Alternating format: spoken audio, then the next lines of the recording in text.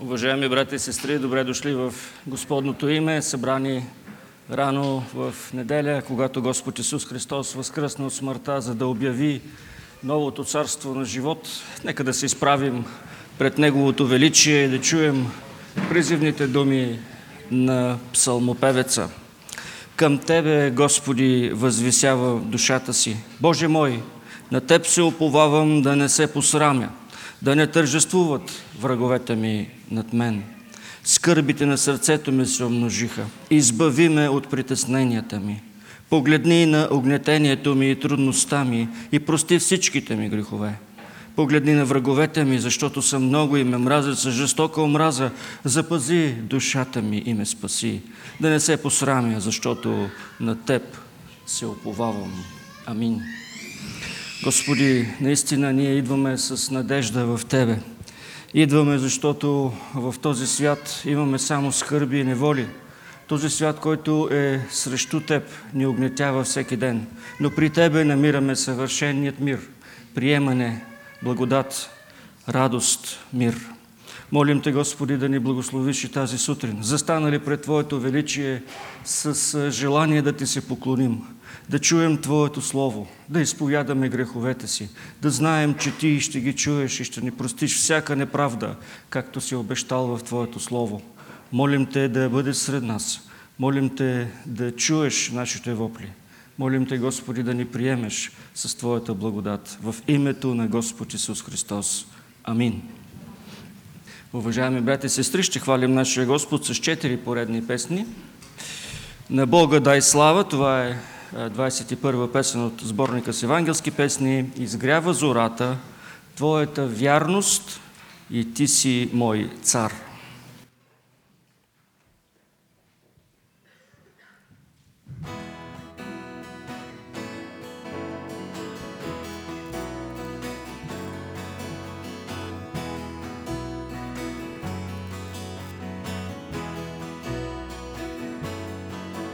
На Бога дай слава, Той чудо стори, света Той възлюби, Сина си прати. Разнат бе на кръста, за нас смърт вкуси, с кръвта си изкупи ни радост дари. Пей хвала, нека екне в цял свят. Пей хвала, радост да бликне вред. Ела при Отца чрез Исуса Христа, въздай Му Ти слава, Той чудо стори.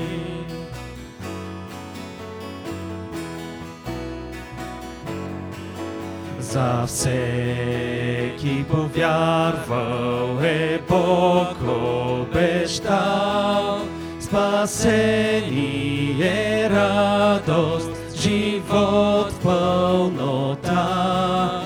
О, братко, повярвай с ум и сърце, тук прошка ще имаш и дом в небе.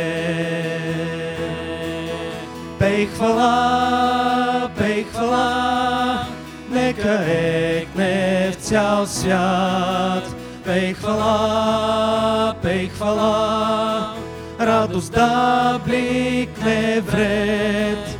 Ела при Отца чрез Исуса Христа, въздай Му Ти слава, Той чудо стори.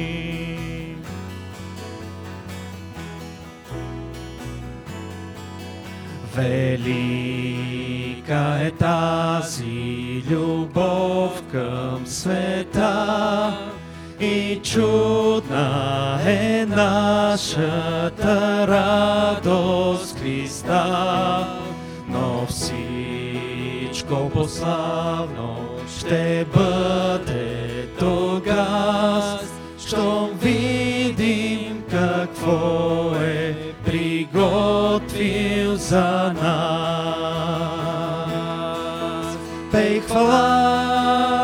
хвала, нека екне в цял свят.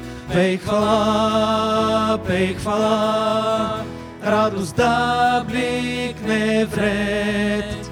Ела при Отца чрез Исуса Христа, въздай му ти слава, той чудо стори. Пей хвала, нека екне в цял свят. Пей хвала, радост да бликне вред. Ела при Отца чрез Исуса Христа, въздай му ти слава, той чудо стори. Въздай му ти слава, той чудо стори.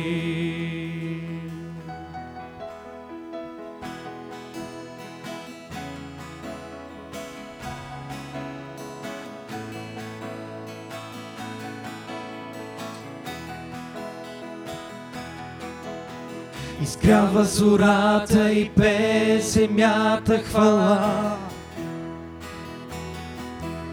Създател на всичко, създател на моята душа. И всичко в мене се стреми да те познава, Господи. И всичко в мене днес копне да те прославя, да те прославя.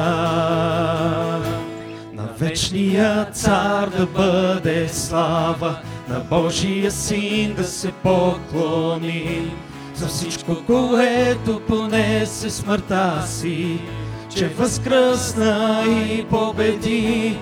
Твоята милост е тъй голяма, Твоята любов ни освободи. И Твоята надежда изпълва сърцата. С Теб ще живеем завинаги, завинаги.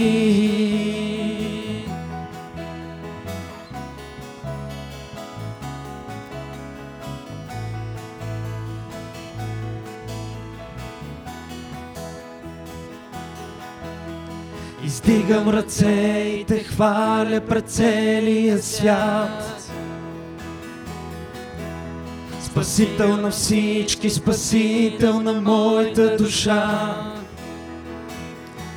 И всичко в мене се стреми да те издигне, Господи. И всеки пред Теб да се смири и да те прослави. И да те прослави. На вечния цар да бъде слава, на Божия Син да се поклони, за всичко, което понесе в смъртта си, че възкръсна и победи. Твоята милост е тъй голяма, Твоята любов ни освободи. Твоята надежда изпълва сърцата, с Теб ще живеем завинаги. На вечния цар да бъде слава, на Божия Син да се поклони, за всичко, което понесе в смъртта си, че възкръсна и победи. Твоята милост е тъй голяма, Твоята любов ни освободи.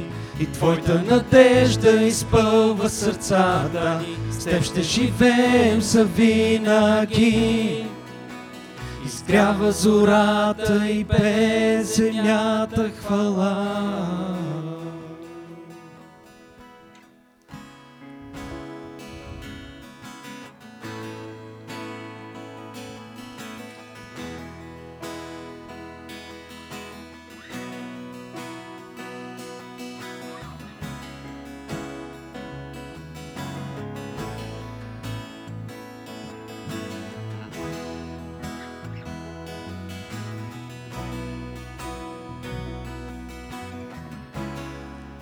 от изгрева до свършека.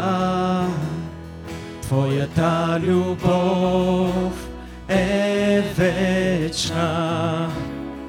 Щом падне мрак и в бурята, непроменим си, Исусе. И всеки час ще пея аз надеждата ми в Тебе. Твоята вярност е велика, Господи.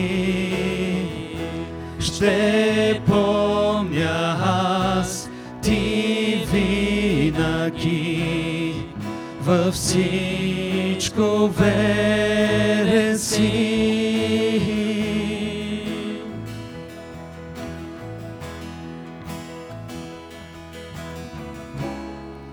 В битката не се боя, защото Ти до мен си. С вяра аз ще устоя. Исусе, Ти мой дял си. И всеки час ще пея аз надеждата ми в Тебе. Твоята вярност е велика, Господи. Ще помня аз Ти винаги, във всичко верен си.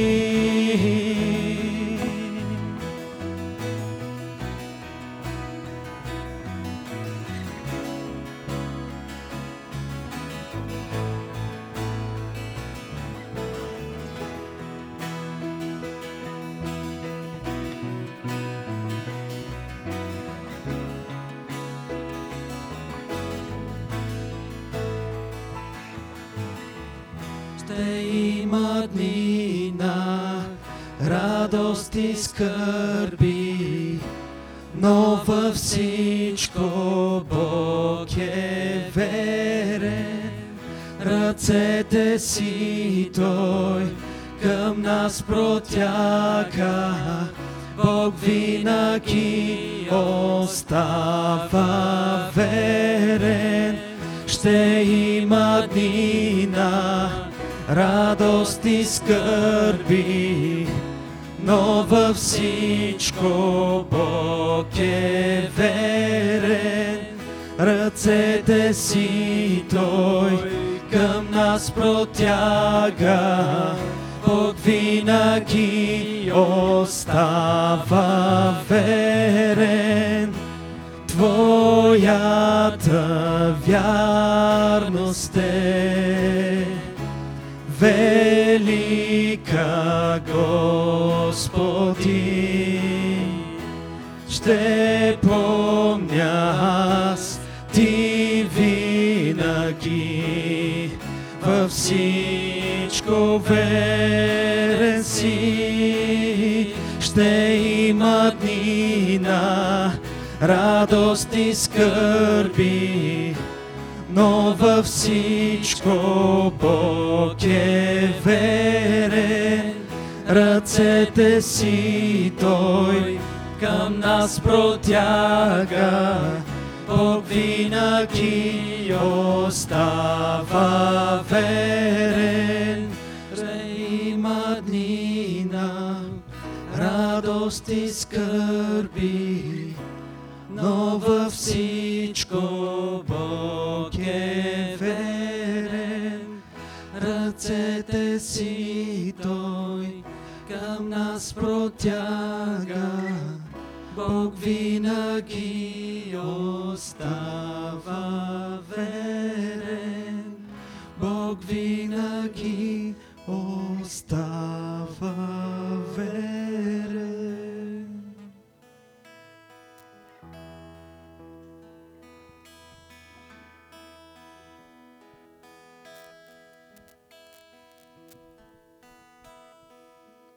Ти си мой цар, ти си най-велик, ще пея аз, ще те хваля днес на моето сърце си, Господа.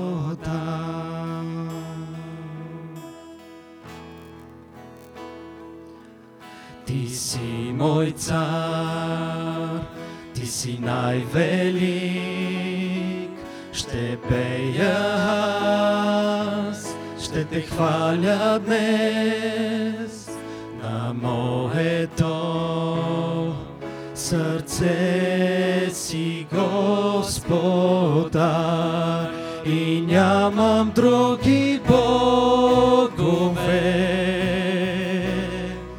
На Тебе само служа, имам един купнещ, духът Ти свят без мяра, Ти жертвата на хвала не сприеми.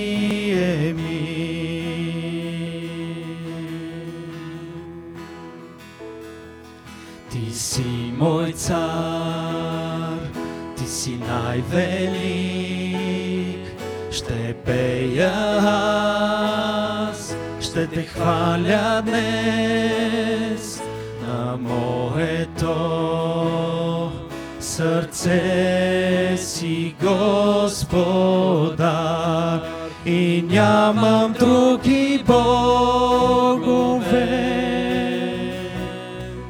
На Тебе само служа,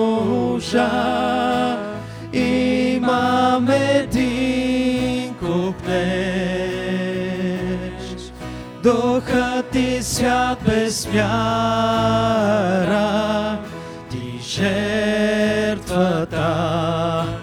на хвала не сприеми, и нямам други богове. На Тебе само служа, имам един купнещ, духът Ти свят без мяра, Ти жертвата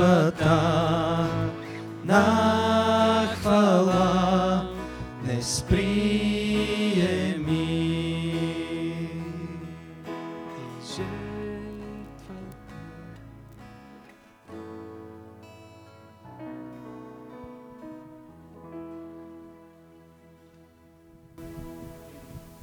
Неговото величие наистина от край до край е описано в Неговото Слово. Благодаря Ви, може да заемем своите места и заедно да си припомним кой е този Господар и какво прави, как се отнася към нас, хората.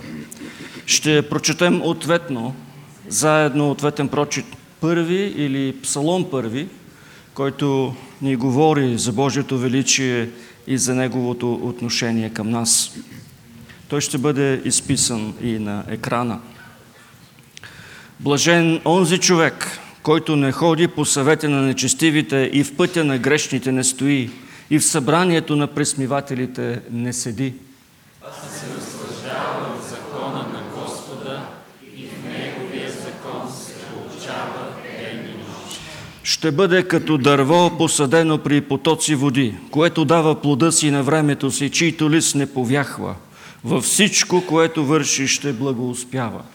Не е така с нечестивите, а те са като плявата, която вятърът отвява. Затова нечестивите няма да устоят в съда, нито грешните в събора на праведните. Защото Господ наблюдава пътя на праведните, а пътя на нечестивите ще бъде погибел. Амин. И чуваме за Неговата власт, за това, че Той владее всичко и наблюдава всичко. Затова и ангелите пеят, когато Господ Исус Христос се ражда, защото властта на Бога, величието на Бога се изявява най-ясно тогава. Нека да пеем песента "Чухме, пеят ангели".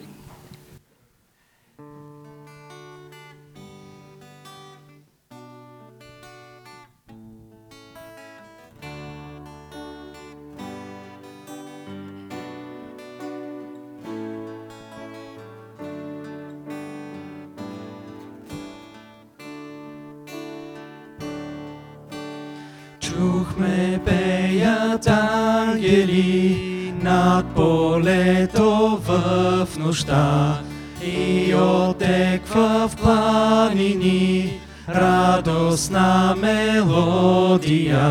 Слава,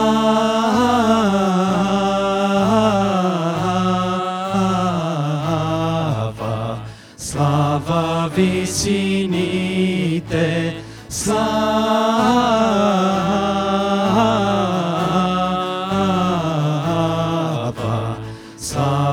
висините.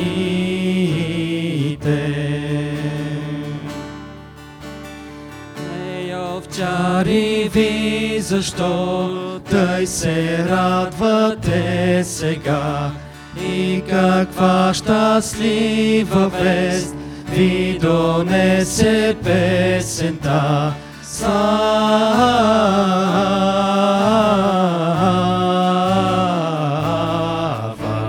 слава висините, слава,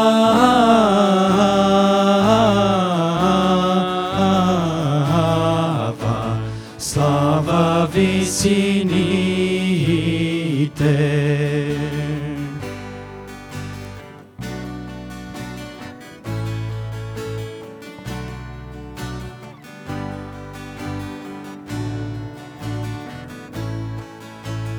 Нека идем в Витлеем, да се поклоним сега на новородени цар, на Христос Спасителя. Слава,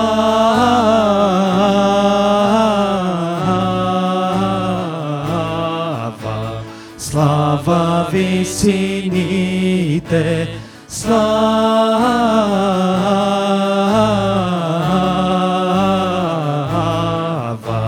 слава висините, слава,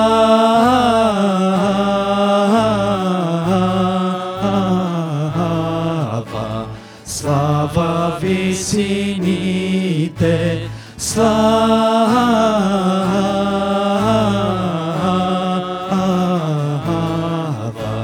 слава висините.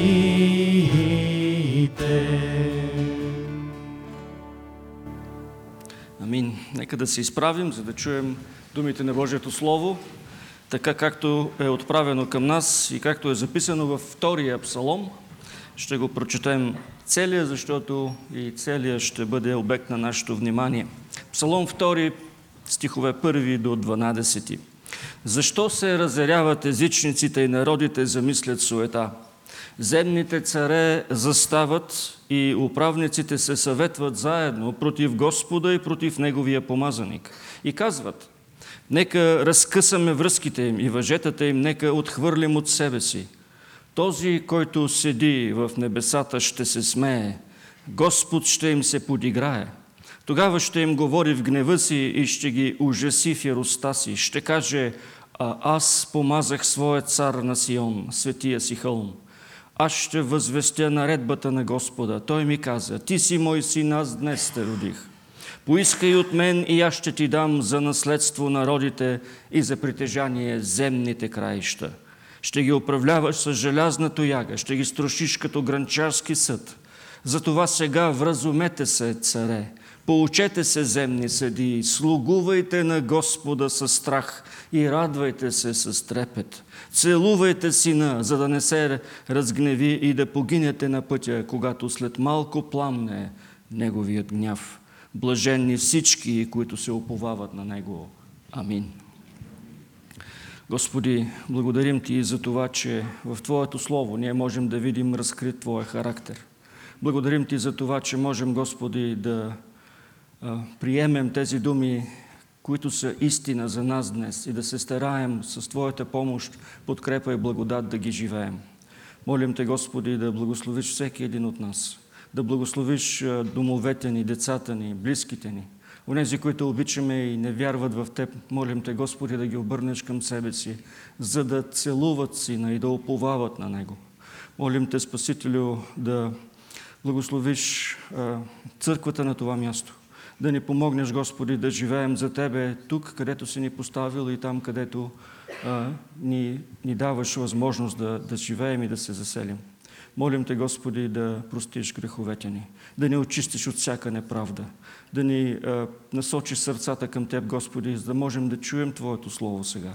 Молим Те да дадеш благодат за говорене и благодат за слушане. Молим Те да благословиш свидетелството ни в нашия град, особено в настъпващите рождествени празници, там където отиваме. Молим Те, Господи, да ни благославиш и пазиш, да пазиш пътуването на хора, които ще отидат и ще пеят за Тебе в Сандански. Молим Те, Господи, да ги благословиш и да ги върнеш живи, здрави и без повреда при нас отново, да възхвалят Твоето име и да се прославиш Ти. Молим Те, Господи, за тези, които си поставил да ни управляват. Ние знаем, че всяка управа, всяка власт идва от Тебе и затова Те молим, Господи, да дадеш ум и разум, страх от Тебе, страхопочитание пред Тебе, за да могат, Господи, тези, които Ти избираш да ни управляват мъдро.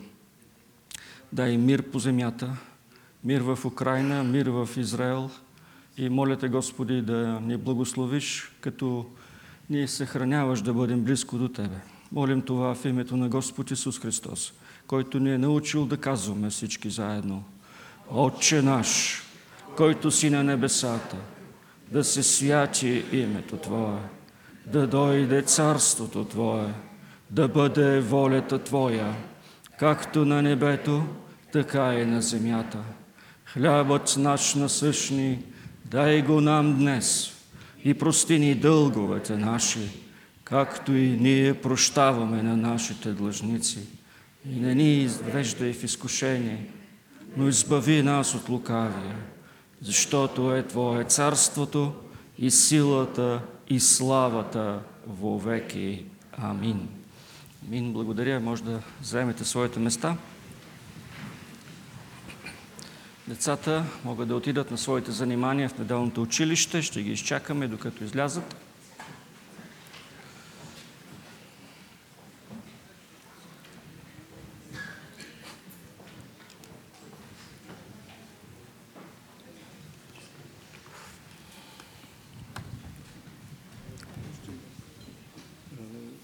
Който е паркирал да излезе колата сега.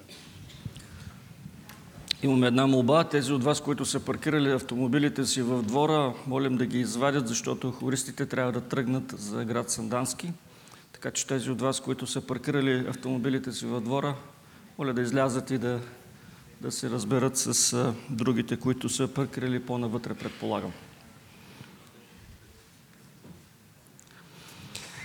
Уважаеми брати и сестри, дори и съвременните анализатори смятат, че светът днес се е объркал. Светът е объркан, казвате, защото всичко в него не е така хубаво, както преди и хората не са така свободни. Наблизо до нас гори война и според някои европейски политици тя може да се разнесе и извън границите на Украйна, не дай Боже. Има и други, които смятат, че светът икономически се унищожава. Те прогнозират, че Европа няма да може да се справи с предизвикателствата, които са пред нея. Какъв е светът, в който живеем? Можем ли да кажем на този свят истината в очите и в същото време да му дадем надежда? Има ли надежда за бъдещето, в което ние с вас живеем? Какво ще бъде то? Хората мислят, че могат да намерят някаква надежда в различните събития, които им се случват като празници, като поредната прожекция на някой филм, хубава постановка на театър или опера, концерт на известна музикална група от миналото или от настоящето. Тогава лицата им грейват. Тогава те сякаш се обнадеждават, но само докато трае събитието. Ако се огледаме наоколо, не е ли така и с грейналите лица на хората по моловете и магазините около Рождество? За съжаление, те ще помръкнат, след като еуфорията приключи и парите се изхарчат. Но ако продължаваме да се вглеждаме през сивото ежедневие на живота в света, можем ли да говорим истината за това какво представлява той от една страна и от друга да му дадем надежда за бъдещето, за съдбата му, за всичко, което го очаква? Мисля, че този втори псалом е много подходящ за настъпващите рождествени празници, защото насочва нашето внимание точно и ясно към личността на Божия Месия Исус Христос. От една страна той говори абсолютно реалистично за живота, който живеем, а от друга дава изключителна надежда за нашето бъдеще. Това е важно, защото хората днес не могат да съберат тези две понятия в едно. Те виждат истината за объркания свят, но не виждат надежда как всичко това може да се оправи. Истината и надеждата не могат да бъдат изказани в едно изречение от днешния обикновен човек. И може много лесно да се убедим в това, като пуснем новините и гледаме какво ни предлагат те. Неща, които не можем да си представим. Наивни дописки за надежда и истина или загуба за много неща от живота. Гледаш тези новини и не можеш да разбереш дали това, което ти се предлага, е истината или това, което се има предвид, че няма истина. Затова смятам, че този втори псалом събира тези две противоположности. Това е псалом едновременно за истината и в същото време даваш надежда. Ако обърнете внимание, ще видите, че е разделен на 4 отделни части. А те от своя страна са разделени, сякаш някой говори с различен глас, с различна тоналност. Различен говорител ни казва нещо по-различно от предходния. От 1 до 3 стих виждаме този разгневен и разярен свят, който се бунтува непрекъснато, говори срещу Бога, иска да го свали от Неговия трон.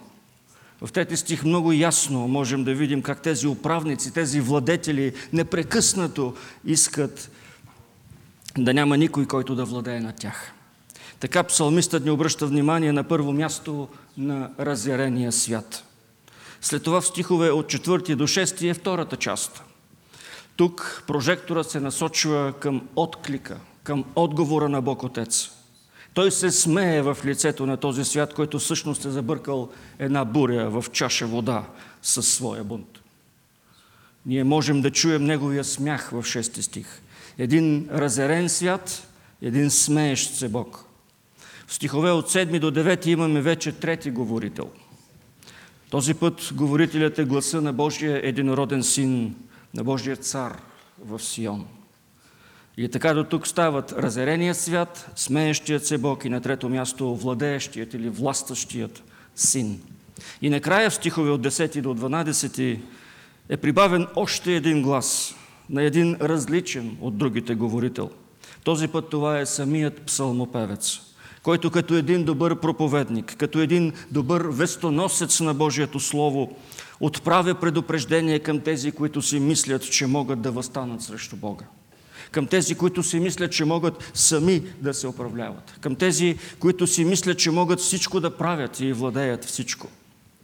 Това е предупредителното слово от страна на псалмопевеца, което в същото време и умолява.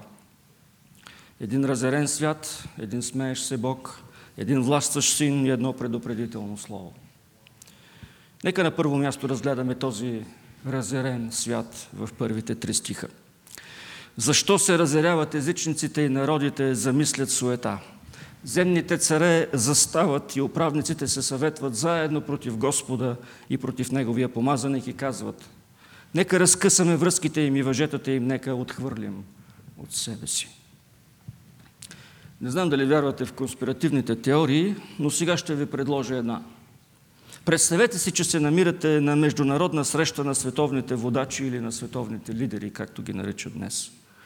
Има един, който управлява света. Той е представител на най-могъщата държава, но е голям деспот. И по време на почивките все по-често и по-често виждате как останалите се събират в кръг и застанали глава до глава искат да измислят някакъв начин да се оттърват от тиранина. Искат той вече да не владее над тях. Искат да са свободни и независими от никого. Искат сами да вземат решенията си и сами да управляват себе си. Нещо такова ни се описва в тези първи стихове от Псалома. Това е една международна конспирация срещу Господа и Неговия помазаник. И е самата истина за състоянието на човечеството. Но е много странна тази истина. Защото вижте срещу кого въстават хората. Срещу Бога и Неговият Месия, Неговият Христос. Срещу този, който изпраща единородния си син да се въплати в човешка плът като бебе в едни мръсни и вмирисани ясли и да умре за нас, грешниците. Срещу този, който доброволно дава най-скъпото си на кръста, за да могат греховете ни въобще да бъдат простени. И хората въставаме срещу Божия спасителен план. Срещу този, който толкова възлюби света, че даде своя единороден син, за да не погине нито един, който вярва в него, но да има вечен живот. Разбирате ли в какво безумие живеем ние с вас? А кой носи отговорност за състоянието на света? Кой е отговорен за нищетата и духовната мизерия, в която се намираме? Разбира се, че не хората. Разбира се, че човека е отговорен за кашите, които забърква всеки ден. Но псалмопевецът не започва с нашата отговорност. Той не изважда на преден план човешката злина и безумие. Той не описва на какво е способен добрият, както ни учиха в училище, човек. Това само по себе си би било нещо ужасно, ако трябва да се покаже. Но най-голямото престъпление за цар Давид не е между нас хората. Най-големият ни грях е конспирацията срещу Бога. Най-големият ни грях не е, че караме с превишена скорост, или че се пререждаме на опашката, или че не сме верни на своите съпрузи, или че убиваме без да не мигне окото. Най-големият ни проблем е, че сме бунтовници. Бунтовници срещу нашия Създател, срещу този, който ни обича безкрайно, който се грижи за нас всеки ден, непрекъснато, който ни дава дъжда, слънцето, въздуха, водата, храната, светлината, топлината и какво ли още не. Все неща, които вземаме за даденост. И се бунтуваме срещу една такава свята и съвършенна личност. Това е непрекъснатата борба срещу него. Това е перспективата, през която ни изправя Псалома. От тази гледна точка псалмиста гледа на света. Не отдолу нагоре, а обратно, отгоре надолу. От тази призма, делото, което света извършва срещу своя Творец, е едно безумие. Това е една не само напразна, но и лишена от разум конспирация. Да, хората се разяряват, замислят своите пъклени планове, съветват се заедно, искат да разкъсат и да отхвърлят управлението на Спасителя. Но това са само планове. За сега нищо не се е случило. Нищо не е застрашило всевластието на Бога. Нищо не може да го детронира от Неговия престол. И ние, вярващите, трябва да пазим тази истина дълбоко в сърцата си. Трябва да помним, че колкото и силни да са напъните на човека, Бог все още владее над него и няма да се откаже от своята власт. Сигурно помните, когато апостол Петър и Йоан са арестувани и изправени пред Синедриона в 4 глава на Деяния на апостолите. Тогава старейшините и народните водачи застрашават напредъка на благовестието за нашия Господ Исус Христос. Апостолите са бити, заплашени да не продължават да проповядват за Него. Когато се събират заедно с другите светии, те се молят с благодарност за това, че са пострадали за вярата. В молитвата се подчертава нещо много важно. Опълчваха се земните царе и управниците се събираха заедно против Господа и против Неговия помазаник. Защото наистина против Твоя слуга Исус, когото Ти си помазал, се събраха в този град и Ирод, и Пилат понтийски с езичниците, и народа на Израил, за да извършат всичко, което Твоята ръка и Твоята воля са предопределили да стане. Тук се цитира именно от втория псалом. Казва се също, че всички са били събрани срещу Господ Исус в Йерусалим. Цялата тогава налична власт. И управници, и владетели, всички. Но това, което са се сговорили да извършат, е било по Божията воля и чрез Неговата ръка. Божията власт не е узурпирана дори в най-пъкленото възможно дело на човека срещу Господа. Убиването на единородния му син. Дори и това той управлява. Именно по тази причина втори псалом ни помага да погледнем на света и живота си с истина и с надежда. Да му кажем в очите, че е живот на бунт срещу Бога. Но също така да издигнем надеждата и уверението, че Бог все още не е победен и няма да бъде.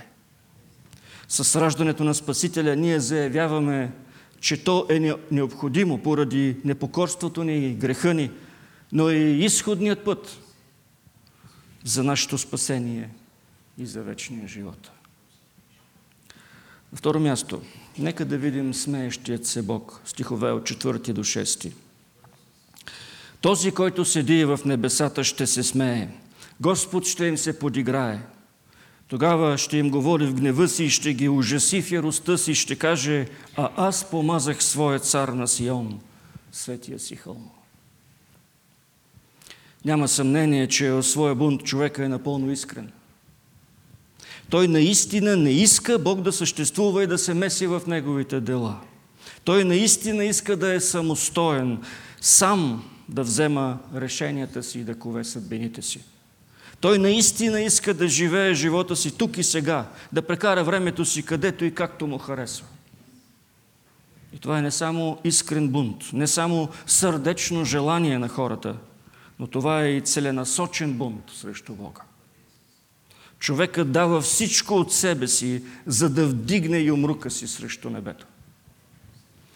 Защото ако вземем нашите близки и невярващи роднини, за пример, които може би ще видим по празниците, ние знаем, те ни уважават като хора, винаги ще бъдат на наше разположение при нужда, но я започнете да им говорите за Бога и вече ще ги загубили като слушатели, нали? Те или ще сменят темата, или нищо по изражението на техното лице няма да се промени. Няма да ги развълнува, няма да ги докосне. На какво още е способен човека, освен това? Освен гримасата, освен тези заучени похвати, помни матеистичния режим и упоритата му борба срещу Бога. Нека не забравяме, че и сега има наши братя и сестри, които страдат по света за Господното име. Това е явният, целенасоченият, упоритият бунт на създанието срещу Създателя. А от страна на Бога се чува Неговият смях. Отгоре той сякаш се наслаждава, като гледа комичните опити на своето творение да се изправи срещу Него.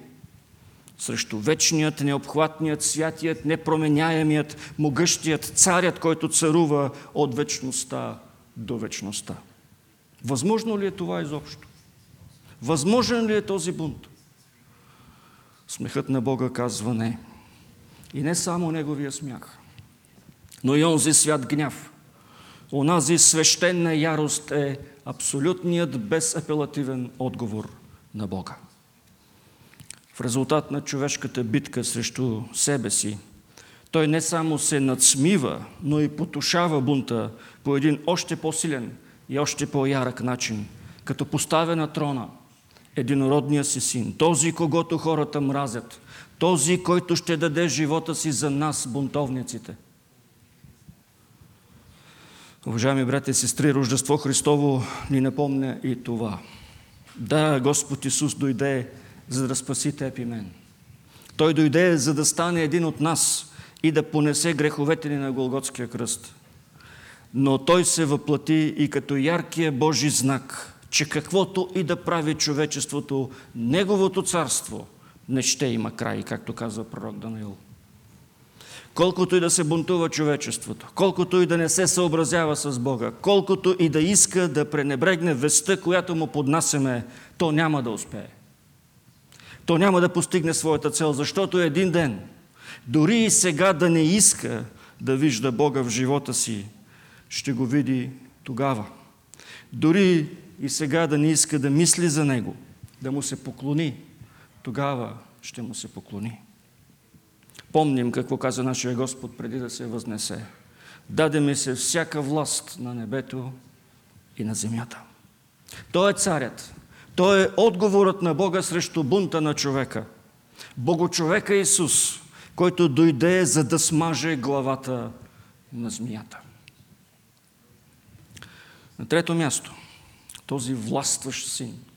Кой е той? Аз ще възвестя наредбата на Господа. Той ми каза: ти си мой син, аз днес те родих. Поискай от мен и аз ще ти дам за наследство народите и за притежание земните краища. Ще ги управляваш с желязна тояга. Ще ги струшиш като гранчарски съд. Ето го и третият глас. Той проговаря от небесата. Това е Божият Месия, помазаникът, който възвестява указа на Бога към човечеството. Показва кой всъщност е този цар. Това е единородният Божий син. Това е този, който е роден, несътворен, който съществува още от онзи ден, когато е нямало ден, когато е нямало време. Този Божий син идва като представител на Светата и Божествена Троица. Във втория член от символа на вярата се казва, че Исус Христос е единородният Божий син, роден от Отца при всички векове. Че Той е Божий син, е засвидетелствал Бог Отец още при кръщението му, при преображението му, като казва: този е моят възлюбен син. Сам Господ Исус се нарича син Божий, а Бог нарича свой Отец, като подчертава, че Той и Отец са едно. При срещата си с Никодим, той се нарича единородния Божий син. Бог толкова възлюби света, че отдаде своя единороден син. Божият син е във всичко и е като Бог Отец. И в свойствата си, и в делата си. Той е истински Бог. Вечен, както е вечен Бог Отец. Всемогъщ и вездесъщ като Него. Той няма нито начало, нито край. И се отличава от Бога Отца само по това, че вечно се ражда от Него. Докато Бог е нероден и не е изхождащ от никого. Както на земята всичко живо има еднакво естество с това на своите родители, така и Божият син, като роден от Бога Отца, има еднаква същност с Него. Затова се нарича единосъщен с Отца. Той несравнено превъзхожда всички ангели и светии, които се наричат синове Божии по благодат. Раждането на сина от Отца е станало преди всички векове. Това значи, че не е имало време, когато синът не е съществувал. Той е съвечен, заедно вечен на Отца. Тия високи и прекрасни мисли са предадени така в началото на Евангелието според Йоан. В началото бе Словото. И под Словото тук се разбира Божия син. Значи още преди началото на света Божия син е бил, т.е. е съществувал. И Словото беше у Бога, и Бог беше Словото. С други думи, Божият син има божествена същност. Всичко чрез Него стана и без Него не стана нито едно от онова, което е станало. Затова Той е толкова велик. И няма никъде място, народ, племе или език, които да не са под Неговото господство. И тези царства и властници, тези народи и хора, които си мислят, че могат да живеят сами за себе си, не са разбрали какво ги чака. Защото Той притежава всичко, чак до земните краища. Колко насърчително е това за нас и за нашите семейства и за нашите деца. Ние, които сме мачкани от училищната обстановка, от средата на работа, от медиите, които ни заливат с блудкавата си пропаганда, от парламенти, които гласуват противобожни закони. Ние сме насърчени, защото Рождество ни дава надеждата, че всичко е по царствения жезъл на нашия Спасител и Господ. Жезълът, срещу който се е изправил гранчарския глинен съд на човешкия бунт. Може ли да успее? Рождество ни казва, че не може. Защото идващото Рождество не е онзи сантиментален празник за рогата, които се слагат по колите, за подаръците по телхата, за коледарите, които ще подпяват под прозорците ни. Той е празникът на родения цар на царете, който идва на света, за да даде заявка за вечното си царуване, който носи със себе си жезълът на властта, който няма да подмине нито един бунтовник, а ще го струши само с един замах. Готови ли сме да кажем и тези истини на другите около нас? Готови ли сме да ги осъзнаем самите ние за себе си? Защото това означава да изпитваме себе си, да изпитваме вярата си. Дали сме от страната на бунтовниците или сме от страната на помирените с Бога хора? От коя страна сме? Жезълът ще достигне всеки. Към единият той ще се простре и ще ги покани в присъствието на царя. Към други той ще нанесе съкрушителен удар и ще ги изпрати в мястото на вечната погибел, което чака да бъде запълнено от бунтуващия се човек. Ти от коя страна си? Аз от коя страна съм? На четвърто и последно място предупредителното слово, стихове от 10 до 12. Затова сега вразумете се, царе, поучете се, земни съдии, слугувайте на Господа със страх и радвайте се с трепет. Целувайте сина, за да не се разгневи и да погинете на пътя, когато след малко пламне неговият гняв. Блаженни всички, които се уповават на него. Накрая, както подобава, псалмът завършва с едно предупредително слово, но и едно молещо, едно умоляващо слово. Какво трябва да правим в светлината на първото пришествие на царя? Погледнете стихове от 10 до 12. Най-накрая отново чуваме псалмопевеца да говори. В началото на псалма той ни разказва за яростта на народите, за заговора на царете и управниците срещу Месията на Господа. Сега той се връща при тези царе и при тези владетели, за да приложи своето послание. Той влиза в ролята на проповедник и се обръща към тях, обръща се и към нас. Как трябва да се подготвите за Рождество тази година? В Псалом 2 се казва, че каквото и друго да правим, вразумете се, царе, поучете се, земни съдии, слугувайте на Господа със страх и трепет и се радвайте с трепет. Целувайте сина, за да не се разгневи и да погинете на пътя, когато след малко пламне неговия гняв. Блаженни всички, които се уповават на него. Псалмиста ни предупреждава за абсолютната власт на Господ Исус Христос. Той е великият цар. Всички, които го отхвърлят, противопоставят му се, отричат го, ще погинат. Но не е задължително да бъде така за нито един от нас.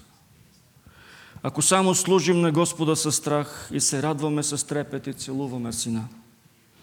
Да целуваме сина, това е образ на вярност, покорство, любов, почит, доверие. Целунете сина. Книгата Псалми започва в първия псалом, като говори за два начина на живот и ние ги прочетохме преди малко. Има път на нечестивите, който води към погибел, има път на праведните, който води към благословения живот.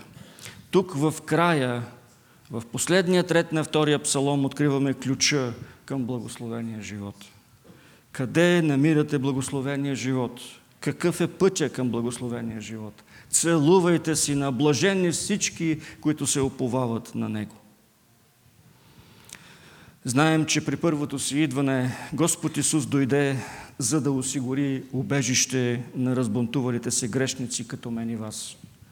Той се подчини, окървави, умря и възкръсна, за да бъдат взети всички мерки за всеки навсякъде, който иска да получи Божията прошка, който иска да се помири с Отца. Никой не трябва да загива по този път. Не е нужно да загиваме. Никой не трябва да се сгромолясва като старо глинено гърне под желязната тояга на Господ Исус Христос. Има благословен живот, който е на наше разположение. защото той самият умря с проклетата смърт на дървото под Божият съд, за да се отвори пътят за виновните грешници към този благословен живот. Невинният син умря, за да могат виновните грешници да влязат в благословения живот. Затова нека да дойдем и да потърсим прибежище в Исус, да се уповаем на Него. Нека целуваме Сина, нека се отвърнем от греха и от бунта срещу Него, докато все още има време, защото Неговият гняв бързо се разгаря. Един ден ще има второ пришествие, друго пришествие, когато Господ Исус ще се завърне, за да съди живите и мъртвите, както изповядваме в апостолския символ на вярата. В Откровение 19 глава се описва този момент и се цитира отново втория псалом. От устата му излизаше остър меч, с който порази нациите, и той ще ги пасе с желязна тояга и ще стъпче лина на яростния гняв на всемогъщия Бог. Затова днес, докато чуваме гласа му, който ни моли от втори псалом, нека не ожесточаваме сърцата си. Можем ли да чуем гласа му? Той ни моли, той ни предупреждава. Обърнете се и живейте. Обърнете се и живейте, целувайте Сина. Блаженни са всички, които намират упование в Него, които се уповават на Него, които се облягат на Него. Елате и се скрийте в Господ Исус. Той е единственото ни прибежище от лина на гнева на всемогъщия Бог. Защото в края на краищата Господ Исус трябва да бъде или нашето упование, или нашия съдия. Кой ще бъде този за нас пред тези наближаващи рождествени празници? Чуваме ли Неговото предупреждаващо и умоляващо слово? Как ще живеем по време на това му първо пришествие? Защото само днес можем да чуем истината за нас и за света, в който живеем, и да имаме надежда за онова, което има да стане по време на другото му идване. Тогава няма да имаме такава възможност. Дано да чуем. Амин. Господи, благодарим Ти за това, че си откровен към нас, че ни казваш всичко, ни казваш какви сме ние и всичко, което правим спрямо Тебе. Казваш ни обаче, че има и надежда. Надежда, която е в Теб, да се скрием в Твоя единороден Син, Господ Исус Христос, и да го приемем като наш Спасител и Господар, за да може с тази тояга Той да ни води в онези трудни пътища в пустинята на този свят. Да може да бъде наш водач и овчар и пастир, а не, Господи, да бъде съдия, да с този жезъл да ни струши като гранчарски съд. Молим Те да ни благословиш, да чуем Твоето Слово. Молим Те да го приемем в сърцата си и да крачим с него под Твоята благодат. Амин.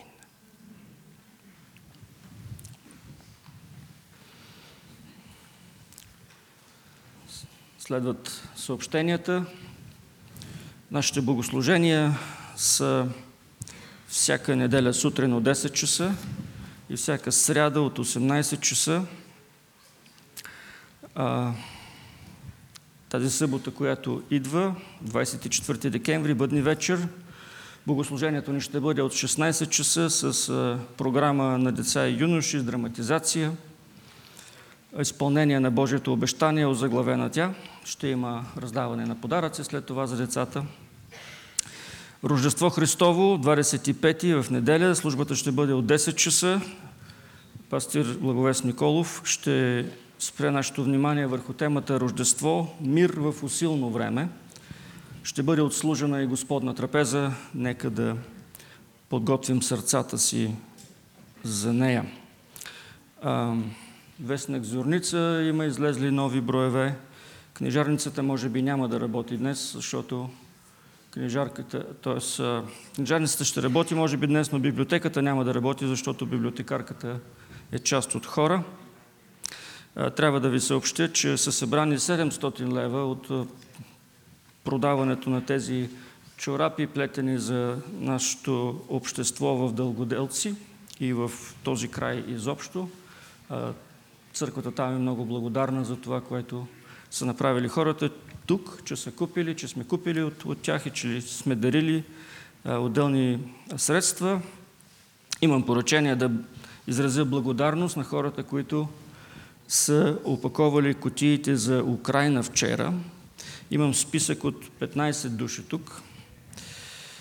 Чудя се дали да ги прочета всичките, но специална благодарност на Гергана Гранчарова, която устояла до края и с верност и с добро отношение, с старание дала много от себе си до късно. Така и Лидия Симеонова, Нели Челенгирова, Светла Николова, Маргарита Алексиева, Светла Добрева, Небесна Христова, Виктория Борисова, Стефан Количев, Александър Ангелов, Гери Гранчарова, Магдалена Славова, пастир Благовест Николов, Искрен Кожухаров, Елка и Ники Златеви. Благодарим специално. Другия път пак да се включите. Ще завършим нашето богослужение, като пеем на Бога песен 426 «Мое видение Боже бъди», по време на която ще мине дискусът за Божието дело на това място.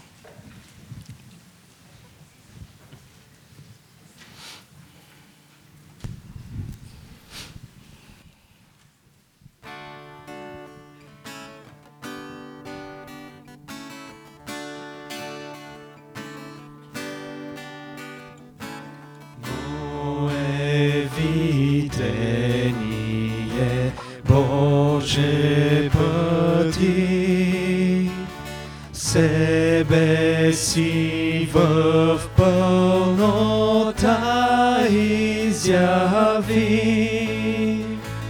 Ти моя мисъл в деня и в нощта, спя или ходя, ти моя звезда.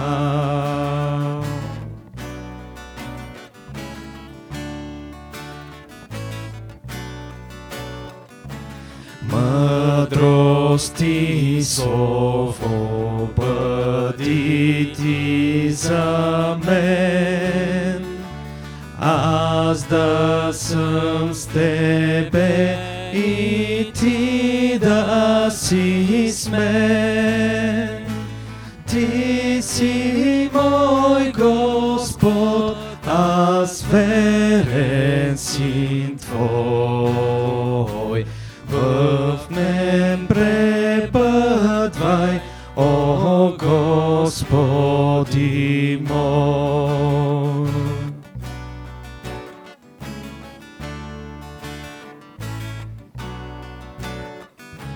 Слава, богатство не търся сега, моето наследство си ти завсегда. Ти само ти си в моето сърце. Тебе ще видя лице в лице.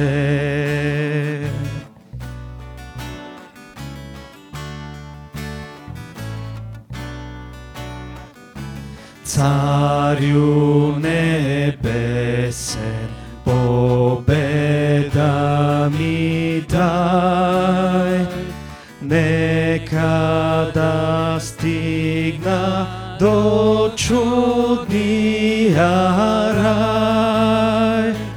Тук има скърби, но даваш покой.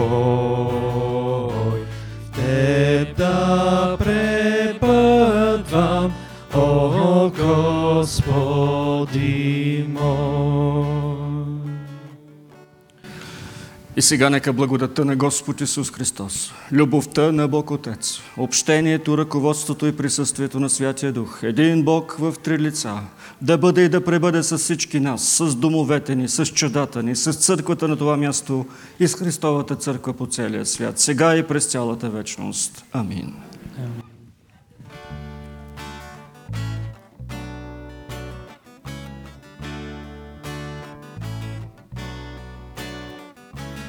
Царю небесен, победа ми дай, нека да стигна до чудния рай. Тук има скърби, но даваш покой. В Теб да пребъдвам, о Господи мой.